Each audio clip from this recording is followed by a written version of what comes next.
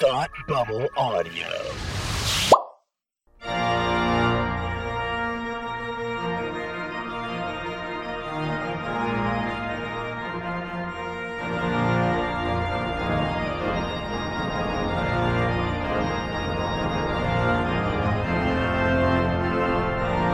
Hi, I'm Tim, and you're listening to The Gospel According to Lucas, where the Force meets Catholicism.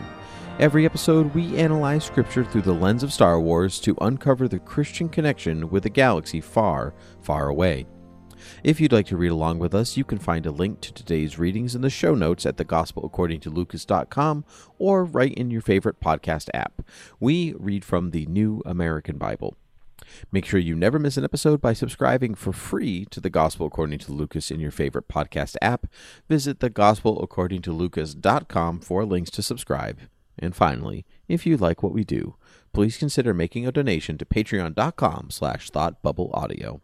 With me today is my friend and co-host, Frank. What are we reading today? Hi, Tim. We are reading the Gospel for the 25th Sunday in Ordinary Time. A reading from the Holy Gospel according to Mark. Jesus and his disciples left from there and began a journey through Galilee, but he did not wish anyone to know about it. He was teaching his disciples and telling them, "The Son of Man is to be handed over to men, and they will kill him. And 3 days after his death, the Son of Man will rise." But they did not understand the saying, and they were afraid to question him. They came to Capernaum, and once inside, he began to ask them, "What were you arguing about on the way?" But they remained silent. They'd been discussing amongst themselves on the way who was the greatest. Then he sat down, called the 12, and said to them, "If anyone wishes to be first, he shall be the last of all and the servant of all." Taking a child, he placed it in their midst, and putting his arms around it, he said to them, "Whoever receives one child such as this in my name receives me, and whoever receives me receives not me but the one who sent me." The Gospel of the Lord. So Jesus in this gospel says, "Whoever receives one child such as this in my name receives me, and whoever receives me receives not me, but the one who sent me." And I thought that this gospel is important for a number of reasons. There's a lot to pull out of here, but I think that the child receiving is important, especially for me. So this is a fun veil behind the curtain. So this gospel on this date, September 19th, holds importance for me personally because September 19th was the given due date for my first child. And I thought how weirdly appropriate, even weirdly spiritually ordained, that the gospel pertaining to receiving children and falling to then Christ and God falls to me to reflect on this day. And so I thought that was pretty cool. But to receive a child is to receive Christ, and that is what Jesus says, because we are putting the children before ourselves, and that's the important part. So as Christ sacrifices himself for our sake, we sacrifice for the sake of the child. We are not to wish ourselves first, but instead last. Whoever shall be last and first and last, and so on and so forth. We know that pretty well, but the idea of sacrificing is that you're last, right? You're not the first one, you're the last one. And when it comes to children, we put ourselves behind the child. The child holds the importance because they're innocent, and that needs to be protected. And so there's a lot there that Jesus says in plucking a child from the crowd randomly and placing it in front of the group, which I think is a great image.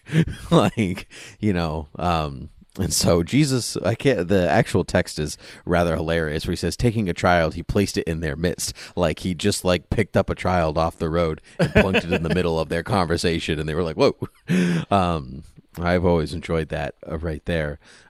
In relation to Star Wars, this is something that came up in my last reflection, but I thought that Din Djarin, the Mandalorian himself, does exactly what Jesus says in this gospel, where he literally puts the child before himself. Not just a child, the child.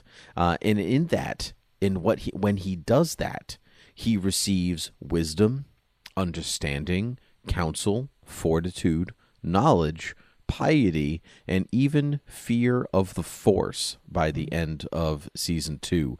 And in gaining those gifts, through his quest with Grogu the child, it is like he is receiving Christ, because in turn then receiving God the Father, who bestows on him and then weirdly us the gifts of the Holy Spirit. And so it's all kind of wrapped together. So by putting the child first, he gains Christ and then gains God as shown to him through the power of the Holy Spirit. And I think that's the important part for us to understand here, in that it's there is sacrifice, but there is something for you there as well, and that is gaining God within yourself through the power of the Holy Spirit.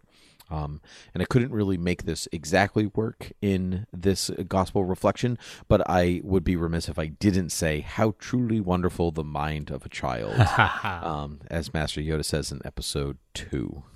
Beautifully done. Yeah, I think, the Mandalorian has lots of connections to a lot of what Jesus counsels us about, putting others first, and about being a servant, and this is a great connection. I mean, absolutely, like taking a child and anyone who wishes to be first shall be the last. He does put the needs of the child before. Din Djarin puts the needs of Grogu before his own, all the way to the end, and risks a lot to put his needs first.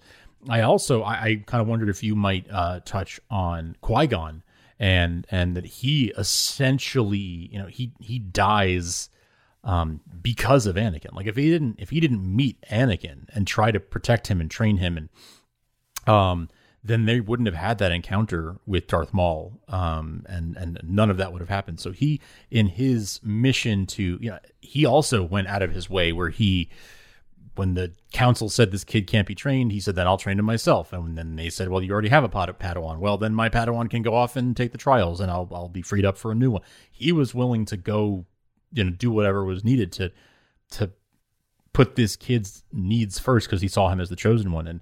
And I think your example with the Mandalorian is very, very apt as well.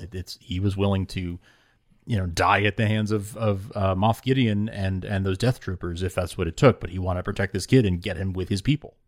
Mm-hmm. That's I didn't even think about Qui-Gon actually at all, and I should have. Like, that's so upsetting to me that I didn't think about Qui-Gon at all. But what I think is interesting about the Qui-Gon example is that he's doing it because of the chosen one thing. Yeah, true. Like, it's very specific to, it's protecting the child, but it is about the chosen one, whereas Din is just doing it because it's a kid. That's right. Like, he has no ulterior motive at all, except that this is a child.